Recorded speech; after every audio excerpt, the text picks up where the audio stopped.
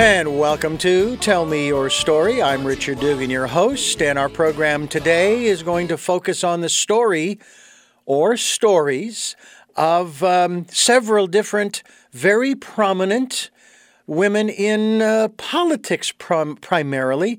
And we're going to be talking with our very special guest who's going to share with us about the aspects of a book that she has written regarding 10 different women in politics. In particular, we have Eleanor Roosevelt and Jacqueline Kennedy, as well as Hillary Clinton. These are the most prominent names you'll remember, as well as Melania Trump, and a book that I think you are going to find very interesting. I hope that you do, and it is called Why They Stay. And Anne, I want to thank you. And Anne, your last name is pronounced McCod, is that correct? Nope. No, please pronounce that for me. The D is silent. It's Michaud. Michaud. I was so far off, it was ridiculous. So Anne Michaud. Yes. I want to make sure to get it right. I want to show you the due respect that you have earned by virtue of being named Anne Michaud. And thank you for joining us here on Tell Me Your Story.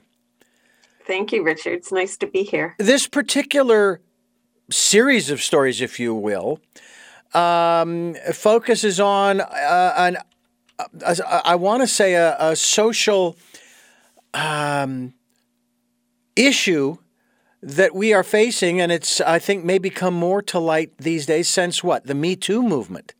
Mm-hmm, and how women have just basically, I'm going to, correct me if I'm wrong when I put it this way, because I'm a guy. Basically, they've had it up to here, and they're not going to take it anymore. I think that's true. Okay. If you want to talk a broad generalization, yes, I think, there'll be individual women will make their own choices. Mm-hmm. Sure. And when we talk about people who are prominent in our world, and in our situation, of course, you focused on several first ladies, as well as other very prominent women who have been married to men who misbehave, shall we say, putting it kindly. That's putting it very kindly. Mm-hmm. And they choose to stay. And what is so interesting, and this was something that came out in a documentary that I saw about the Kennedys in general, the Kennedy family. And that is that with what we read and what we find out when we go back into history as to the way in which the Kennedys, and I'm just speaking specifically of them, the way that they lived under the kinds of rules that they lived by, that's just the way that they lived. It wasn't about right or wrong. It was, these are the rules under which the Kennedys operate. And that's just, and so when you see other Kennedys as they're growing up, you wonder why they're behaving this way. Well, because that's the way they were raised. That was the environment, the world in which they lived. Is that a fair assessment of especially some of these dynasty, so to speak, families like the Rockefellers or the Bushes or, whatever other names that you want to throw out there, that they grow up in this rarefied air, so to speak, well-to-do, privileged, that kind of thing. And I'm not being critical here. I'm just trying to set the categories.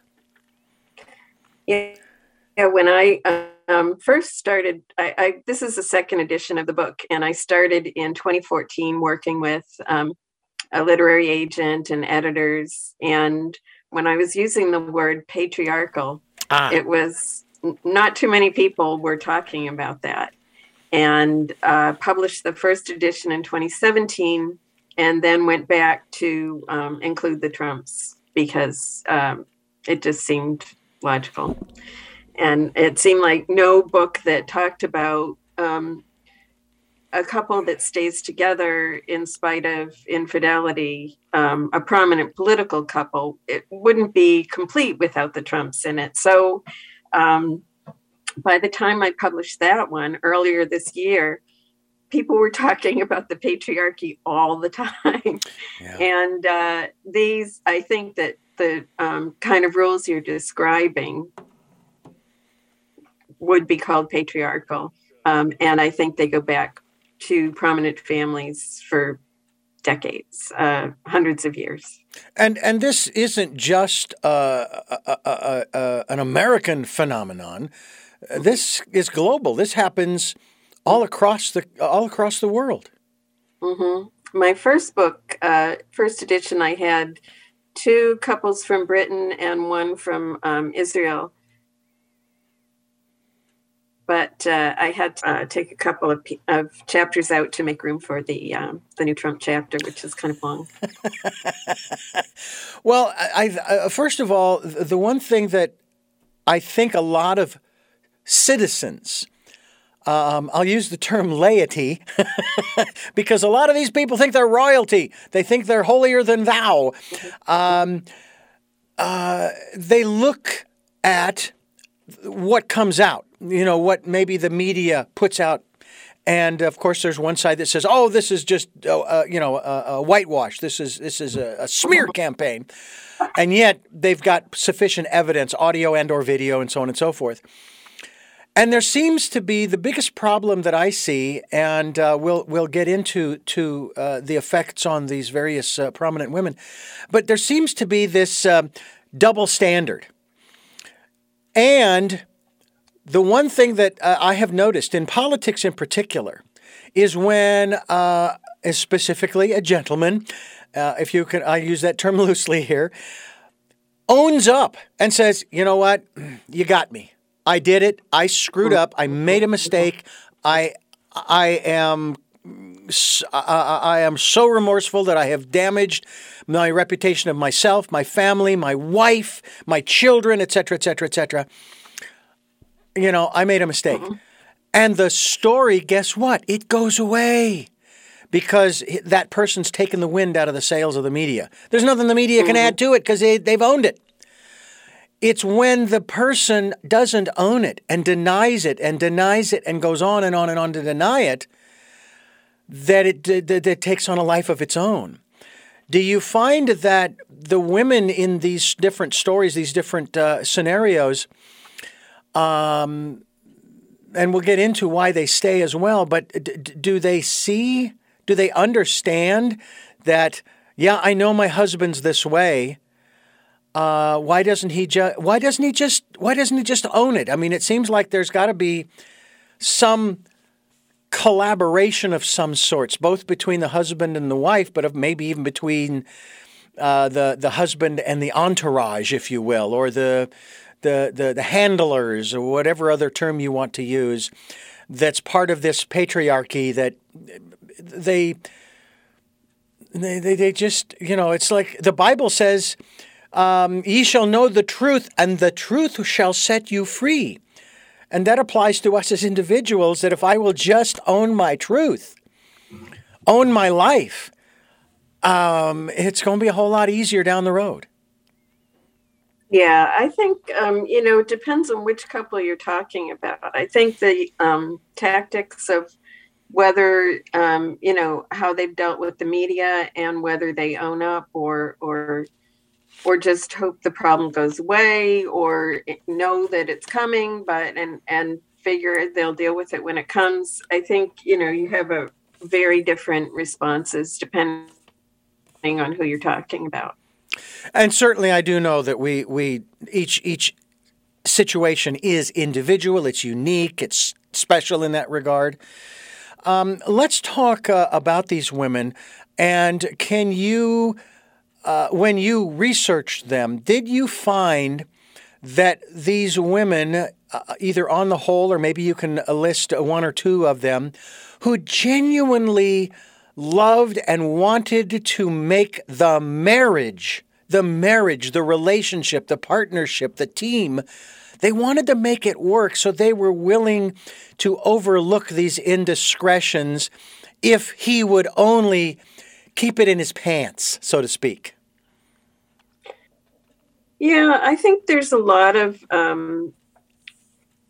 a lot of the calculation is based on them not being a private couple and not just having a relationship with each other, but being in politics. And I think you find that some of the calculation that they're making in these marriages that I wrote about are based on, whether he can get elected again. And I think you definitely saw that with Eleanor Roosevelt and FDR. They thought about breaking up, and their advice from the people around them was, FDR will never be president if he's divorced. I think, with Jackie, she tried to make the marriage work. She even consulted a physician about what she could do in bed to make her husband happy, so that, he wouldn't stray as much. Hillary, I think, she and maybe Huma Abedin, maybe Wendy Vetter, definitely Melania, they all sort of accepted that they were with guys who weren't going to be faithful. And when it derailed, his political career, they all had, ways of thinking about how to deal with it, and advice. They were getting advice from political consultants about how to perhaps keep the women's vote. So there were ulterior motives, if you will, for staying together, and sometimes in spite of the patriarchy, did these women feel as though they had not necessarily the upper hand? Okay, I got you by the short hairs here, and this is what I want, and you're going to give it to me on a political level, maybe, in terms of, say, the vote and that kind of thing. I do remember a story, I believe it was a true story, and I cannot remember which country it was in, but apparently in a particular government, the wives were actually sick and tired of whatever it was going on, and told the men, you either fix this or you won't be having any more fun in the bedroom. And supposedly they used that as a weapon, so to speak, to say, look, it's my way or the highway. And apparently they caved and gave the women what they wanted. Is that? Yeah, I remember that story too. Yeah. Is there any truth to that concept on the part of any of these women that if you don't, shall we say, bend the knee, I'm thinking in terms of royalty, if you don't bend the knee, I am going to reveal this, that, or the other thing, or I'm going to withhold, or some other, shall we say, penalty. Was there anything like that going on? I don't know. I think you found when there was any sort of hint of a public statement that a couple of the women blamed themselves for the man straying. I don't think there was necessarily this power play. Silda Spitzer, for example, she was married to Eliot Spitzer, who was governor of New York, and ended up frequenting sex workers and resigned. She said to a friend, the wife is supposed to take care of the sex, and clearly I fell down on that obligation, or part of I don't mean to make it sound so dry, but that part of the marriage. And even Huma Abedin said, I meant to mention that the Spitzers were the couple that The Good Wife television show was based on. Oh. And and then Huma Abedin and Anthony Weiner. Huma is she's still chief of staff to Hillary Clinton and had been with Hillary since she was an intern for the campaign early on. And she said that she blamed herself for some of her husband's transgressions, and that she wasn't going to marriage counseling with him anymore. She was focused on their baby, and maybe, if she had been more attentive, that he might not have done what he did, which was sexting with women, and got caught not only sexting, but with an underage woman, and ended up spending time in jail for that. This is something that transcends the hierarchy, if you will, the patriarchy of our country in whatever institution you want to list. This goes all the way down to the laity, as I used the term earlier, that this is happening across the country and around the world. What kinds of changes have you noticed, if any, in our society, in our politics, political couples, religious couples? I mean, we've seen that going on I remember in the 80s and early 90s, in the televangelistic era, if you will, that whole mess. I always spoke to the radio or the television when I heard these guys talking, saying, "Me does think thou protesteth too much," especially Swaggart, who was, the best way I can put it, anti-sex. And yet that's exactly what he got caught up in. And I say, you better be careful what you're railing against, because that's probably what you're going to get caught in, and that's what he got caught in. But have you noticed any changes, maybe in light of, or maybe because of the creation of the Me Too movement and others, and women really starting to take I want to say take back their power, but starting to speak their truth of who they are as people, as individuals, not just as women? I think so. I know with one of the reasons I went back and wanted to write about the Trumps was I was so kind of bowled over by how brash Donald Trump was, and got elected even so. I mean, he had some things come out before the election in 2016 that I thought would have disqualified him. The whole Access Hollywood tape where he said, "I can grab women and buy the private parts." Yeah. And then he had several women, more than 10, come out and say he either assaulted me or he sexually harassed me. And I thought, oh boy, he's not going to win the election. And then he did. And I thought, I think a lot of people were like, didn't want to say that was something that should cancel him. Well, and what was so bizarre for me, and I was one of those that you just described, I'm sitting here going, wait a minute, why is he president when Al Franken, who owned it, he said, yes, I did that, but my intention wasn't, malicious or perverse or what have you, and he ends up stepping down from his position in Congress. And I'm going, wait a minute, there's a double standard here. And that's what I was kind of addressing earlier, was this whole double standard that's going on, that, some guys can get away with it, so to speak, and they don't really. They don't. Or they own it, and then they move on with their lives. I don't know what Al Franken's doing. I don't know if he's doing stand-up again, or he'll go back to Saturday Night Live, or or what. But it's just very strange. It's a strange dynamic that's out there, Anne. Yeah, it is. I think with Al Franken, the Democrats were trying to set themselves apart from the Republicans in how they treat women, and he was sort of the poster child for now we're gonna make a statement.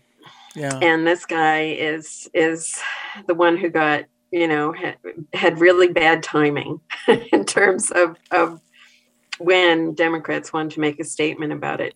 I feel bad for him, and I think he has written about how he feels like he was sacrificed. I think he has some very hard feelings over it. Yeah. In terms of Donald Trump, I don't know, maybe it played into his losing the last election, all this animosity between him and females. Well, they do say karma's a bitch. Okay. I said from the very beginning, from June 15th, 2015, when I saw him coming down the escalator and he started his diatribe, I said, I don't want this guy president. I don't want a bully in the White House. I didn't know anything about his sexual picadillos and so forth and so on. But the longer he went on, the more I said, he's going to pay for this down the road. He is going to pay for this. You can't put out that kind of energy, okay? And that's what we're talking about. That's a lot of what we talk about on this program is what you put out there. Your words have power. Words that you use have power. And the words that he used had a particular power, and it came back to bite him. I know there are a lot of people that still believe that there was something fraudulent about the 2020 election. Well, if that's the case, then we can't have any more elections because you can't say that one election is rigged from this point into the future. The rest of them are rigged too. And that was one other thing that I thought was really strange was when he said in October 2016 that the election was rigged before his first win, he said it was rigged. Then he won. And I'm sitting here going, why isn't anybody asking him, you said that the election was rigged and you won. So if the election was rigged and you won, then you didn't win fairly because you said the election was rigged. Because you can't have it both ways. If and I he win, started that drumbeat again before the 2020 election.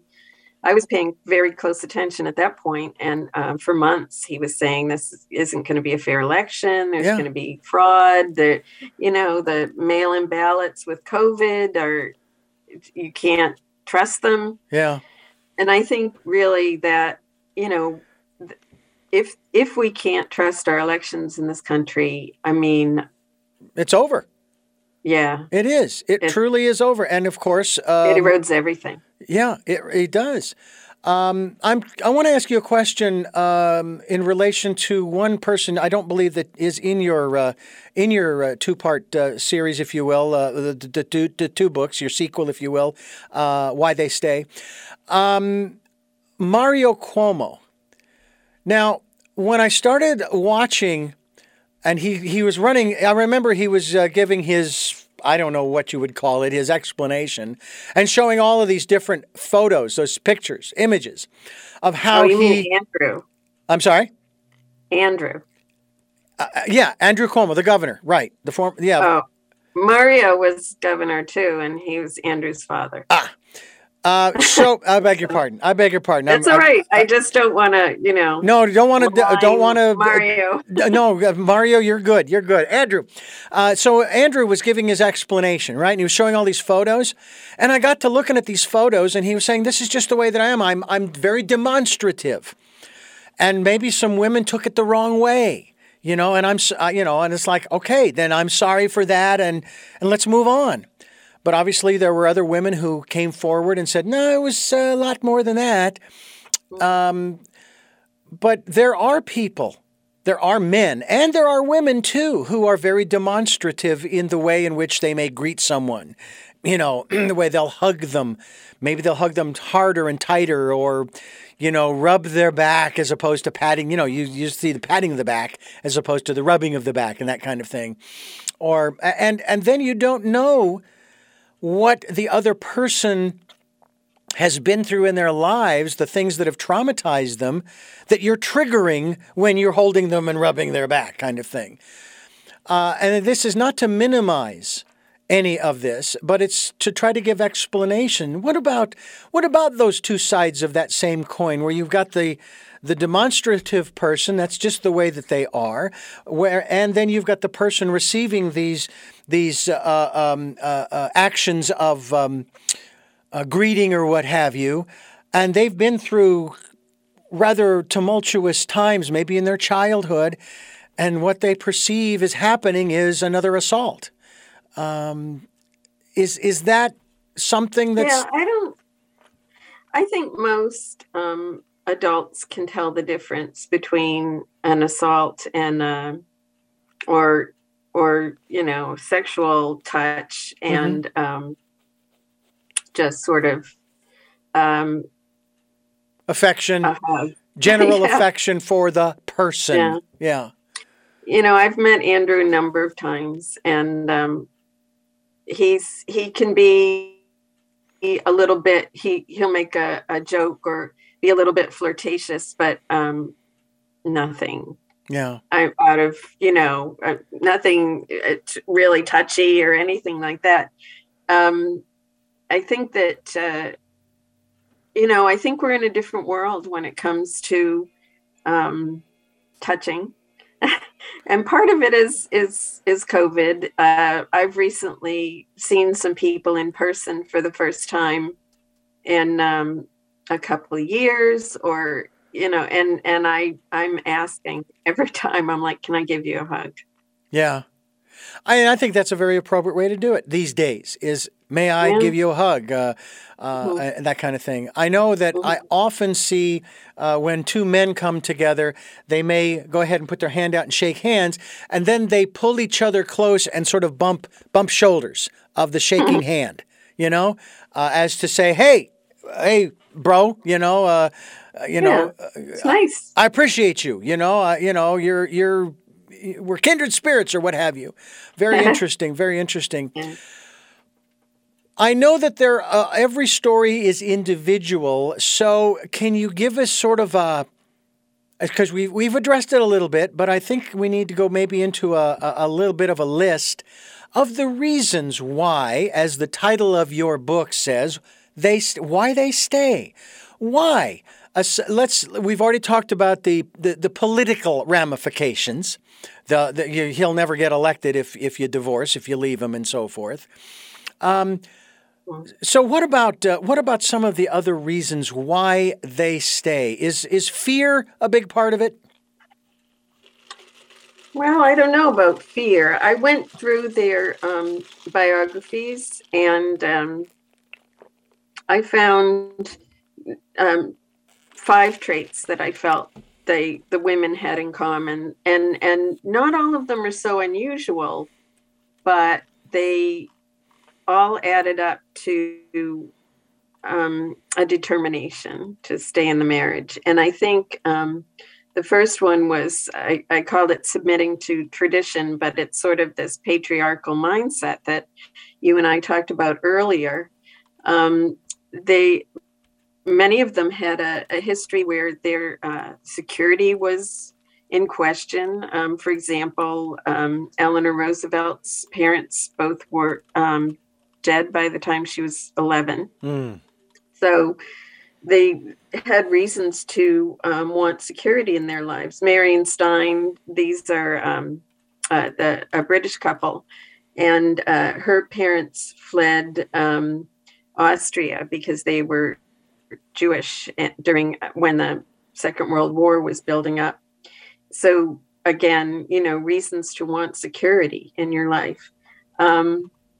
The third trait is a sense of patriotism or desire to do something in the world based on your beliefs and change policies, or have an effect on the world in some way.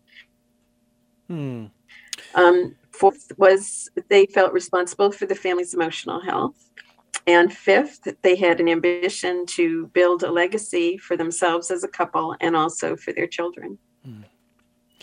Of what benefit do you see this book And actually, it's, as you say, this is the second in the series, so to speak. I'm wondering, is there going to be a third? Are you putting together any more, or have you kind of said, I've said all that needs to be said?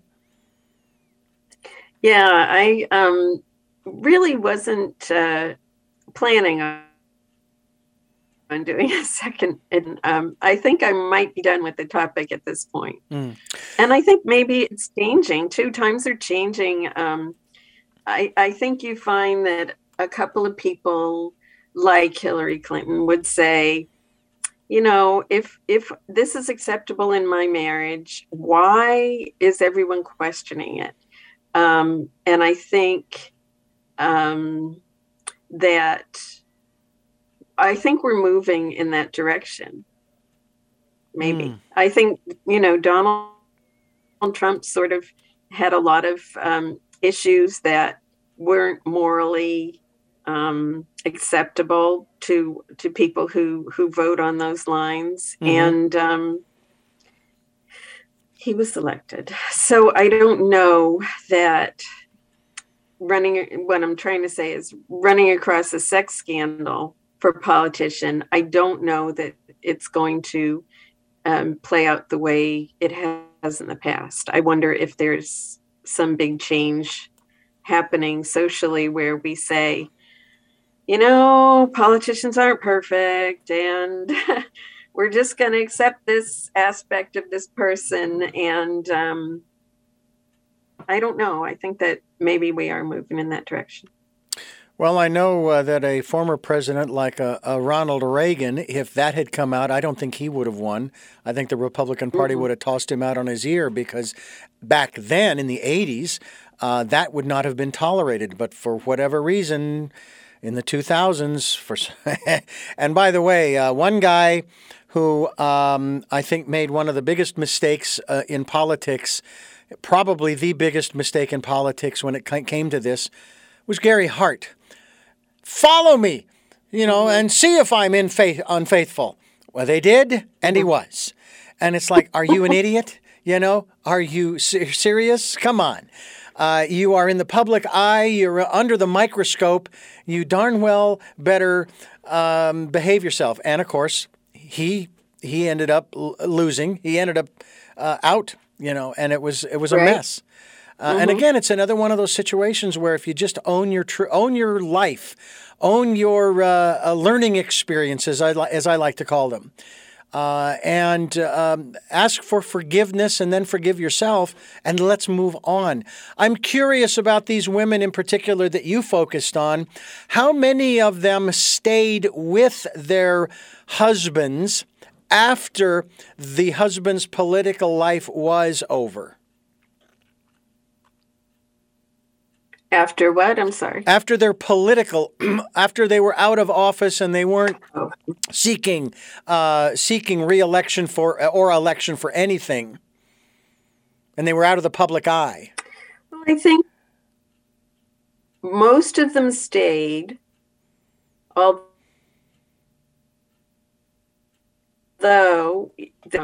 Elliott ran after his governor, after he resigned as governor, he ran for city controller, and he was washed out in the Democratic primary, and he and his wife broke up just like days after that.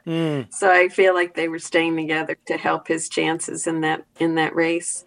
Huma Abedin and Anthony Weiner, there continue to be stories about them being seen together, but they have a son together. So I think, there's that, but I don't think they're together either. I saw an interview with her, and, she says, look, I stayed and I did this and that and the other.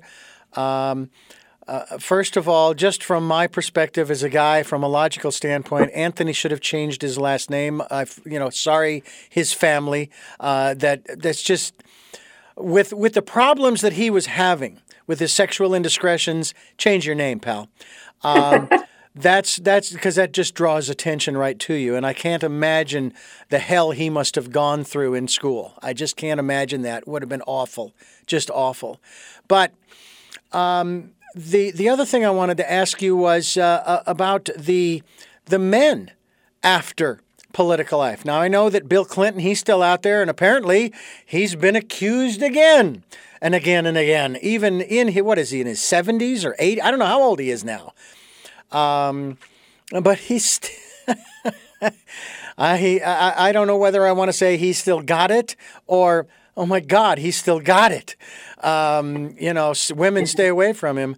But what about the men in particular? After their political lives, after getting out of the limelight? I think that they continue on. I don't know that they're what they're doing is public or of public interest anymore. Right. So I really don't know a lot about their lives after politics. Now, you mentioned that obviously this has been going on for centuries, and I was thinking about some of the documentaries as well as movies about I'm trying to remember medieval times as well as the Renaissance period and royalty, both in England as well as in Europe, and that many countries were ruled by queens, England in particular, Queen Elizabeth presently, but even prior to her, there were queens who ruled over England. And I'm guessing that whole class/caste system, if you will, where you do not marry out of your station, I guess, is sort of the phrase. And yet you'd never married for love. You always married for strategic, shall we say, advantage, to keep the bloodline going and so forth. There isn't any of that here in this country from a political standpoint, is there? I think definitely there was with Eleanor and FDR, the way they were raised, and they're sort of distant cousins. They're not related, closely related, but they were in the same social circles. And there was a sense that there was a set of 400 families in the U.S. at that time that they could marry into. So it was actually,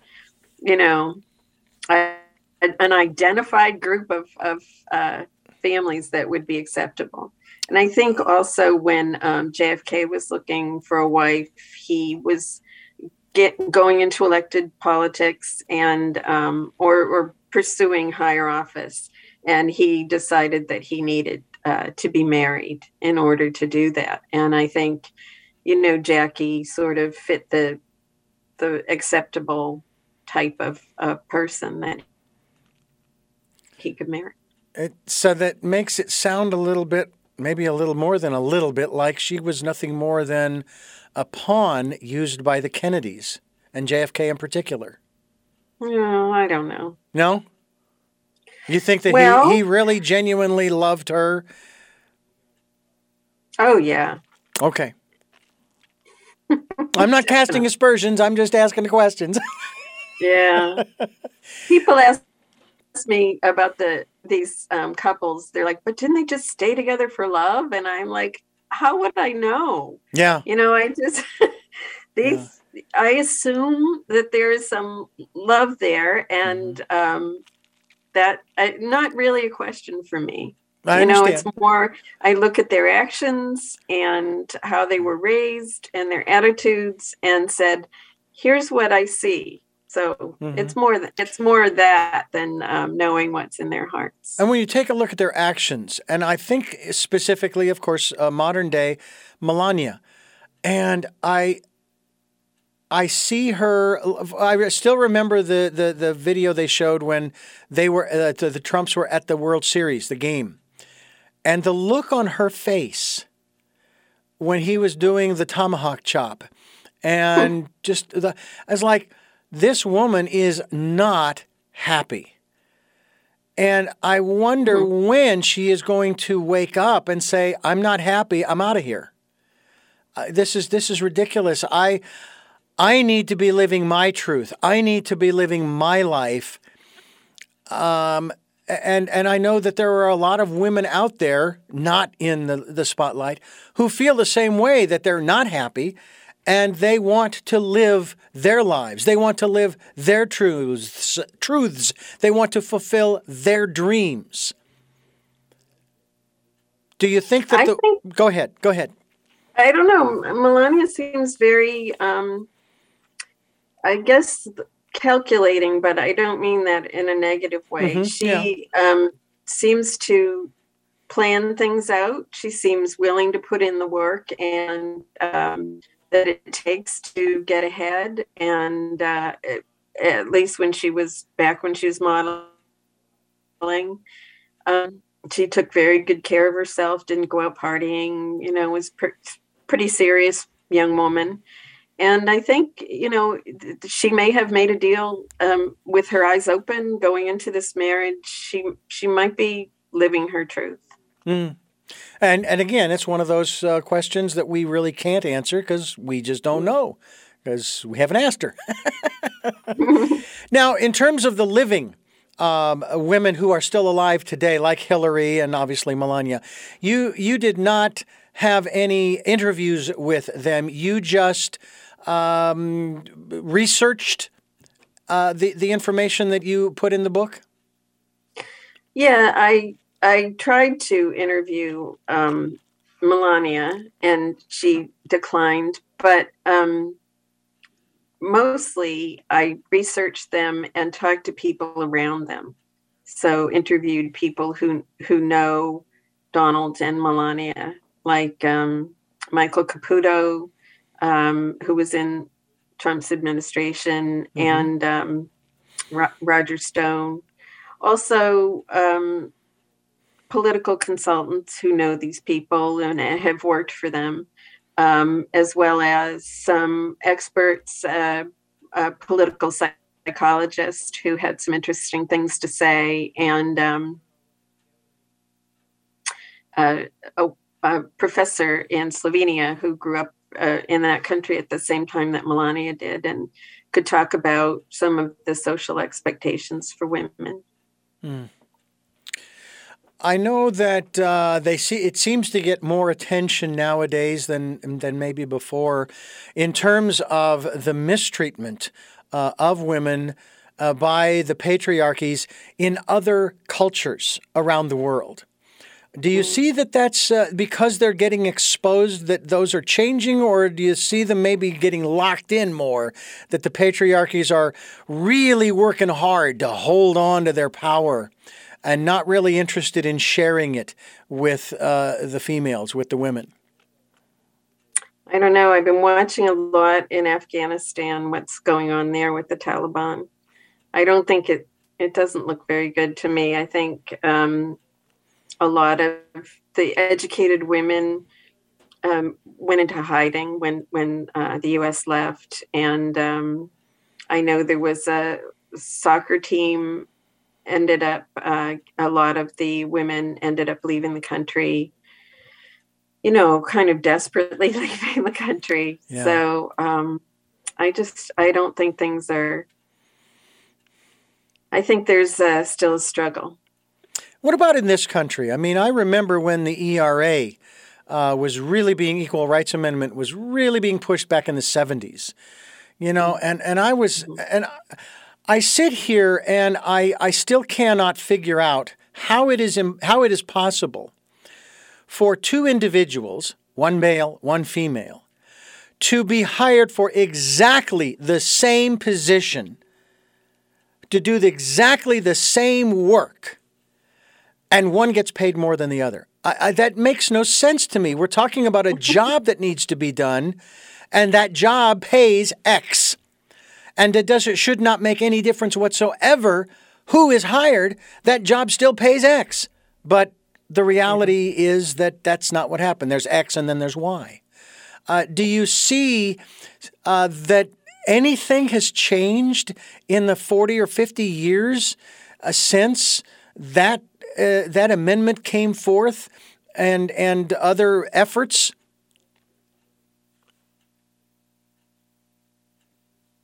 optimistic You're optimistic.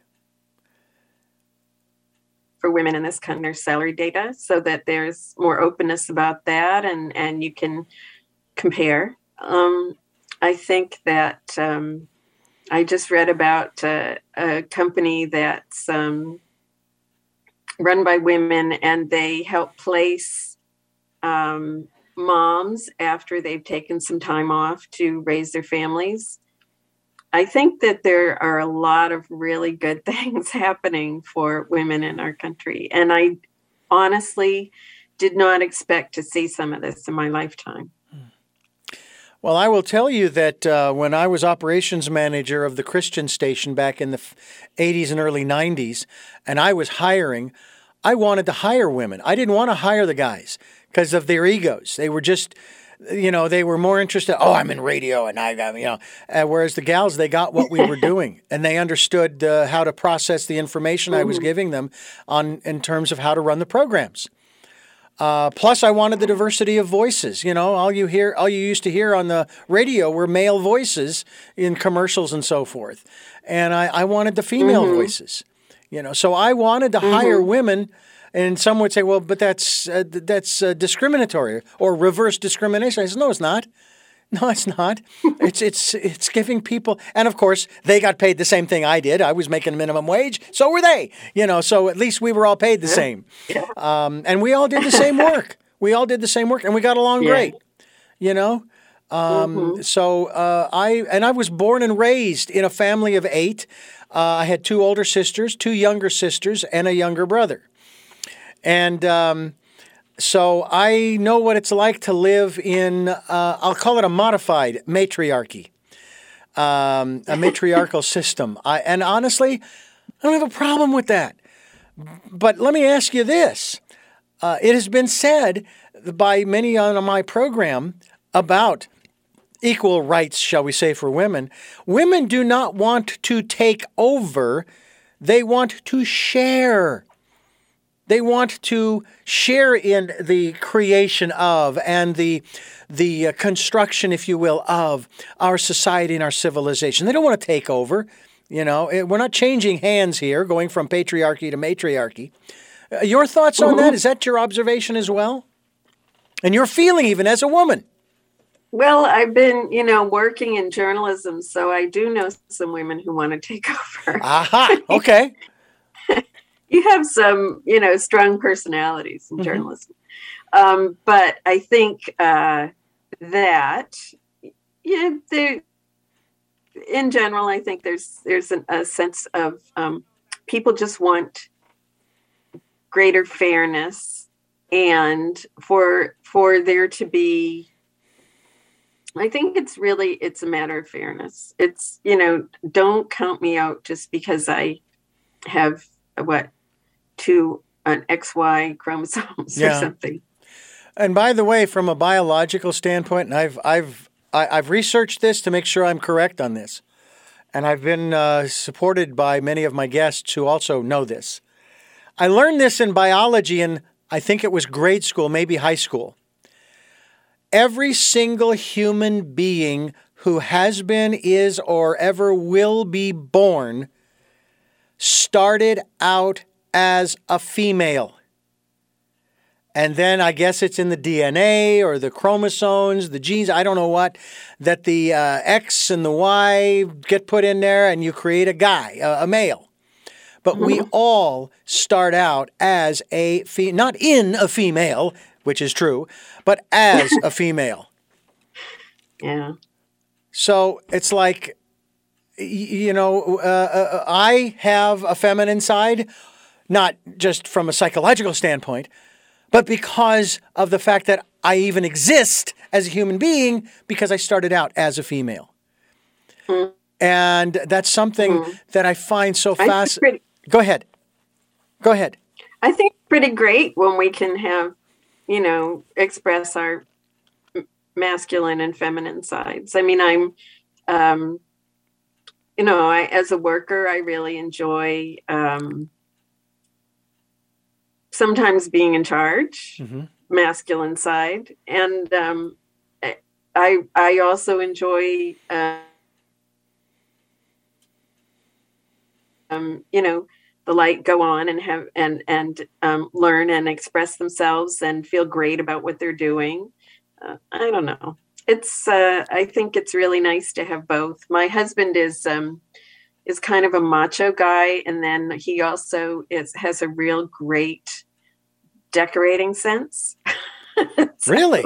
Great. Yeah, and so yeah. So, that's his creative side. His creative side. Mm-hmm. Yeah. Yep. Now, does he show that only to you? I think at first he did, and now he's more comfortable with it. Because I know that when one gets into, say, music or the arts, so we'll broaden it to say the arts, of which I am a part of, because I do some drawing and sketching, and I'm actually a one-song songwriter thus far, and a singer. And those are more feminine types of careers, shall we say, or hobbies or vocations. I find it fascinating how many chefs are male as opposed to female, and yet who's the one in the kitchen stereotypically cooking breakfast, lunch, and dinner? It's the woman. And yet the guys are in the restaurants cooking for the public. And there's no shame in that. And so I find it real interesting that there are certain careers that some guys won't touch because, oh, no, that's woman's work, Mm-hmm. What do you think about, and I know we're getting sort of shifting here, but I'm curious about your thoughts in reference to, yes, the people that you reference in your 2 books on why they stay, but you've heard the term toxic masculinity. Mm-hmm. And I'm trying to figure out what exactly that is. Now, I suppose, you know what song just came to mind? Macho Man, chivalry. I don't know if that's part of toxic masculinity. All I know is that it was how I was raised, to open the doors for not just my wife, but for other women as well. But then there are times when I'm going, no, I'm going to let them open the door for me. Because they're going through the same door and they want to be equal. They want to share, in all that life has to offer. So let them open the door for me. And it's like, I don't feel comfortable all the time doing that. I feel like, oh my God, I just slapped them in the face or something, What about that aspect of especially the masculine and maybe in reference to the patriarchy that we've been talking about? Well, I think toxic masculinity would have to refer to people who aren't comfortable owning up to their mistakes, who don't want to hear criticism, who lash out at others in anger. I mean, those are the things that I think are really problematic. As far as holding doors, I agree it can be uncomfortable not to have like an agreed upon set of rules. I mean, I work with a lot of young people now, and they have different rules around pronouns and a lot of different things. And it's like, oh boy, I just showed myself to be, a dinosaur or whatever with my habits and customs that I learned growing up. So it's not the most comfortable thing to have this sort of fluid social atmosphere that we live with in the U.S. Granted, and at the same time, aren't the social norms, they are shifting.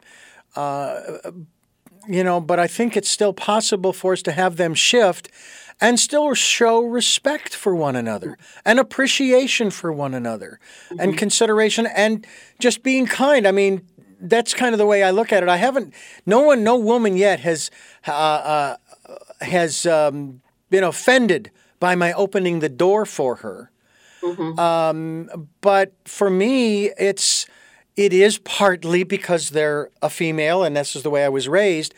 But also I'm just being kind because one of us has to open the door, okay? Push it or pull it open. Because we both want to go. We're both going the same direction. And I just happen to get there first, and I see the person behind me, male or female, and I open the door. And I may let them go first, or I'll go through, and then I'll hold the door. That kind of thing. And that's just an example of just being kind. It's let's take it out of the realms of chivalry and just say it's in the realms of kindness, consideration. One human being to another. Yeah, exactly. And I wonder sometimes, Anne, if maybe one of the things that has been lacking in the last 10 years and has been growing with frustration for most of us over the last 10 years has to do with the lack of kindness, mostly the lack of kindness in words. Because there has just been so much. It's the echo chambers in the media in particular. And by the way, let's differentiate between the media and journalism. There is a difference, isn't there? Well, I think there are some places that are a lot more take their responsibilities a lot more seriously than others. Are you familiar with the fairness doctrine? Saying that you had to give equal time on the air. Mm-hmm. Yeah. Mm-hmm. I remember when it was abolished back in 1981 by Ronald Reagan, when he deregulated the FCC. I was in broadcast school at the time, studying for my third-class license. We went down to the FCC in Phoenix to take the test, and they said, "Oh, didn't you hear? 2 weeks ago, that was eliminated." I so much wanted that certificate on the wall. I really did. And then, of course, I found out about the fairness doctrine being abolished. Now, it does not apply when it comes to politics. When it comes to specifically elections and campaigns, you still have to give candidates running for the same office. If you're going to give one, you have to at least invite the other candidates on your station for equal time to express their side and so forth. And I've actually talked with a few people who I guess I would consider them very conservative. They don't want the government telling us what to do. And I would tell them about the fairness doctrine. And I said, would you be interested in having it be reinstated? And they said yes. Because they were more interested, these individuals I've spoken with, were more interested in fairness than they were the party, than their position. And that was nice to hear. It really was. It seems to me like we have lost that. And I'm wondering how you as a journalist, how do you walk that, so to speak, fine line? Well, it's hard. I think you have to take a position, and not just as a journalist, but as people in general, and at least until people prove otherwise, to assume that they have good intentions. And as far as journalism goes, boy, I think you lose a lot of credibility when you favor one side over the other. I have been someone who's worked a lot in organizations that are interested in playing it down the middle. And I think that's where I feel comfortable. I work for New York Business now for the past 2.5 weeks. But it's my second time working for Crain's. I worked there in the mid 2000s. Before that, the Wall Street Journal, which is very determined not to fall on one side or the other, at least the news division. I mean, obviously the opinion pages are conservative. Yeah. And before that, Newsday, we're on Long Island where I live. And, I think that there's a sense that if you go too far to one side or the other, then you can be dismissed too easily. And I think in the long run, that's going to be a good business philosophy. I I couldn't agree more. I've often thought if I was ever to own a radio station and I would make it a news talk and information station, I would be getting news from multiple sources from across the spectrum, not just from one side or the other. And then it's up to the listener to make up their own mind. That's the way it is supposed to be. And we used to, and our society used to trust the news media, radio, television, newspapers, magazines, etc. And I don't know that it's gotten more biased per se, or if just the filter that's been put out there that all of the news media is fraudulent and making it up and doing hatchet jobs and witch hunts and so on and so forth, and that's just being put out by those people who are being covered saying that no, they've got it all wrong and what really happened is, and it's like, well, okay, let's look at the evidence, because I heard a great line in a promo for one of the NCIS or the CSI programs. The line was, there is what people believe to be true, and then there's what is true in terms of, let's just say in a crime scene, the evidence, the physical, hard, cast in stone, irrefutable evidence. And if the rain is coming down, how can you argue that it's not if you're getting soaking wet and you're saying, no, it's not raining? Are you seriously? Or a hurricane is blowing through your neighborhood, and you're holding onto a pole and you're horizontal, being blown out. No, there's no hurricane. Seriously? And it seems to me this is one of the biggest problems that we have right now in this country in particular is our inability. I'm not going to accuse the sources. I'm going to accuse the destination, us, the viewer, the listener, and so forth.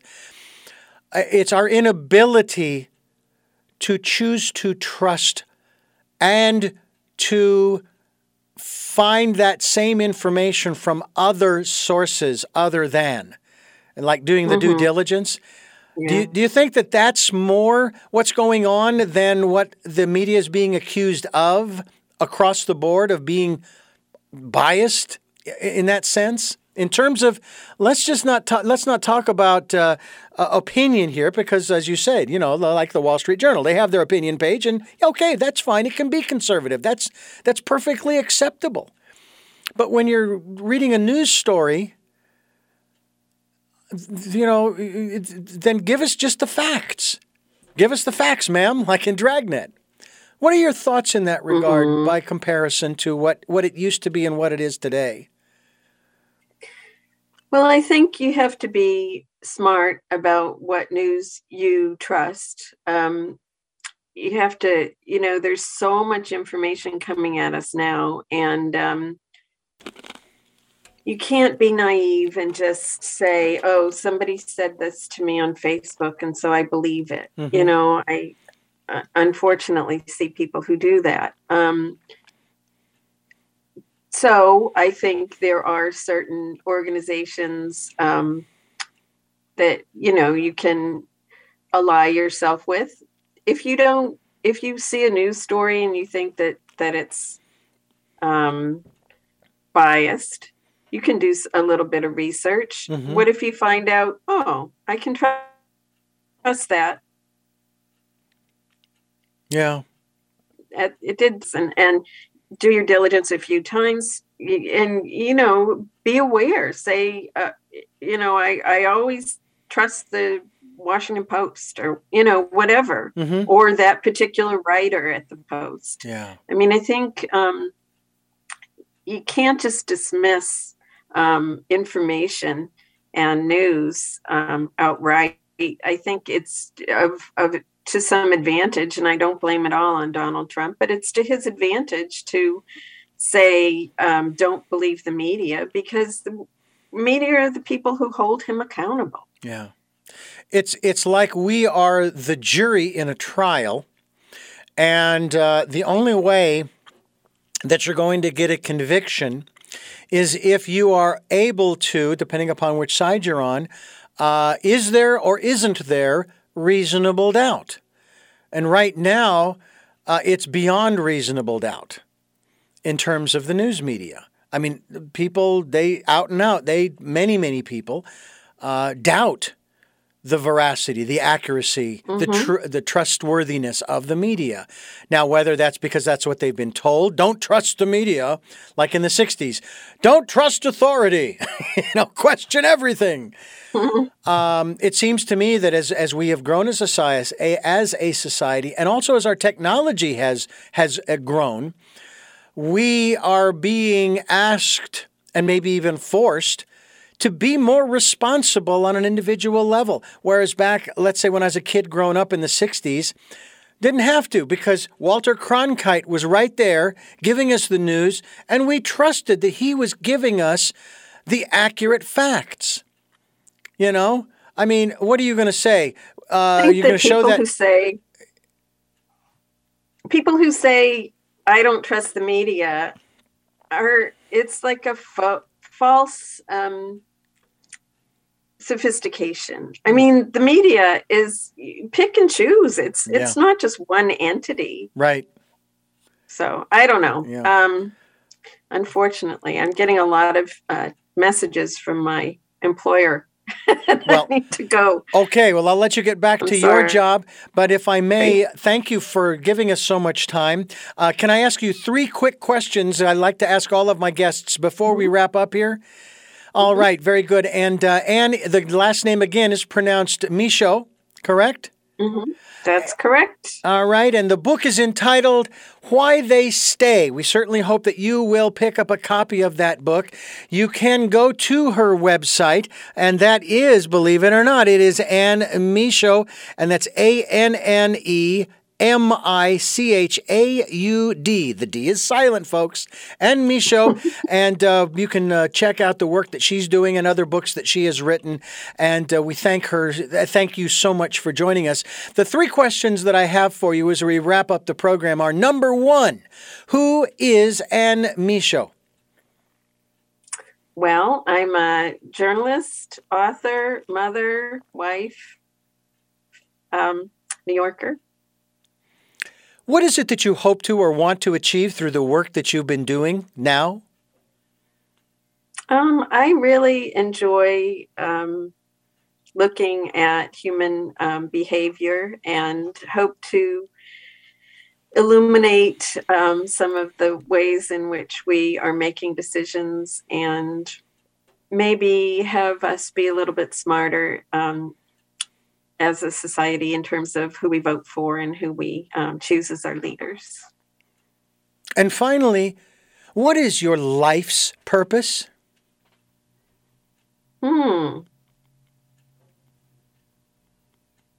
I think I read something recently that my life's purpose is discovering my life's purpose. I'm not sure that I quite know yet. Well, Anne Michaud, I thank you again for joining us here on the program. It's been a great pleasure to get to know you and the work that you're doing and the insights that you give us and bring to us of the women who chose to stay in your book, Why They Stay. And we thank you again. Thank you so much, Richard. It's been a great conversation. And I thank you for listening and watching Tell Me Your Story, New Paradigms for a New World. We're giving you choices and knowledge of those choices to help make your dreams come true. And until our next broadcast, podcast, videocast, love, Talal.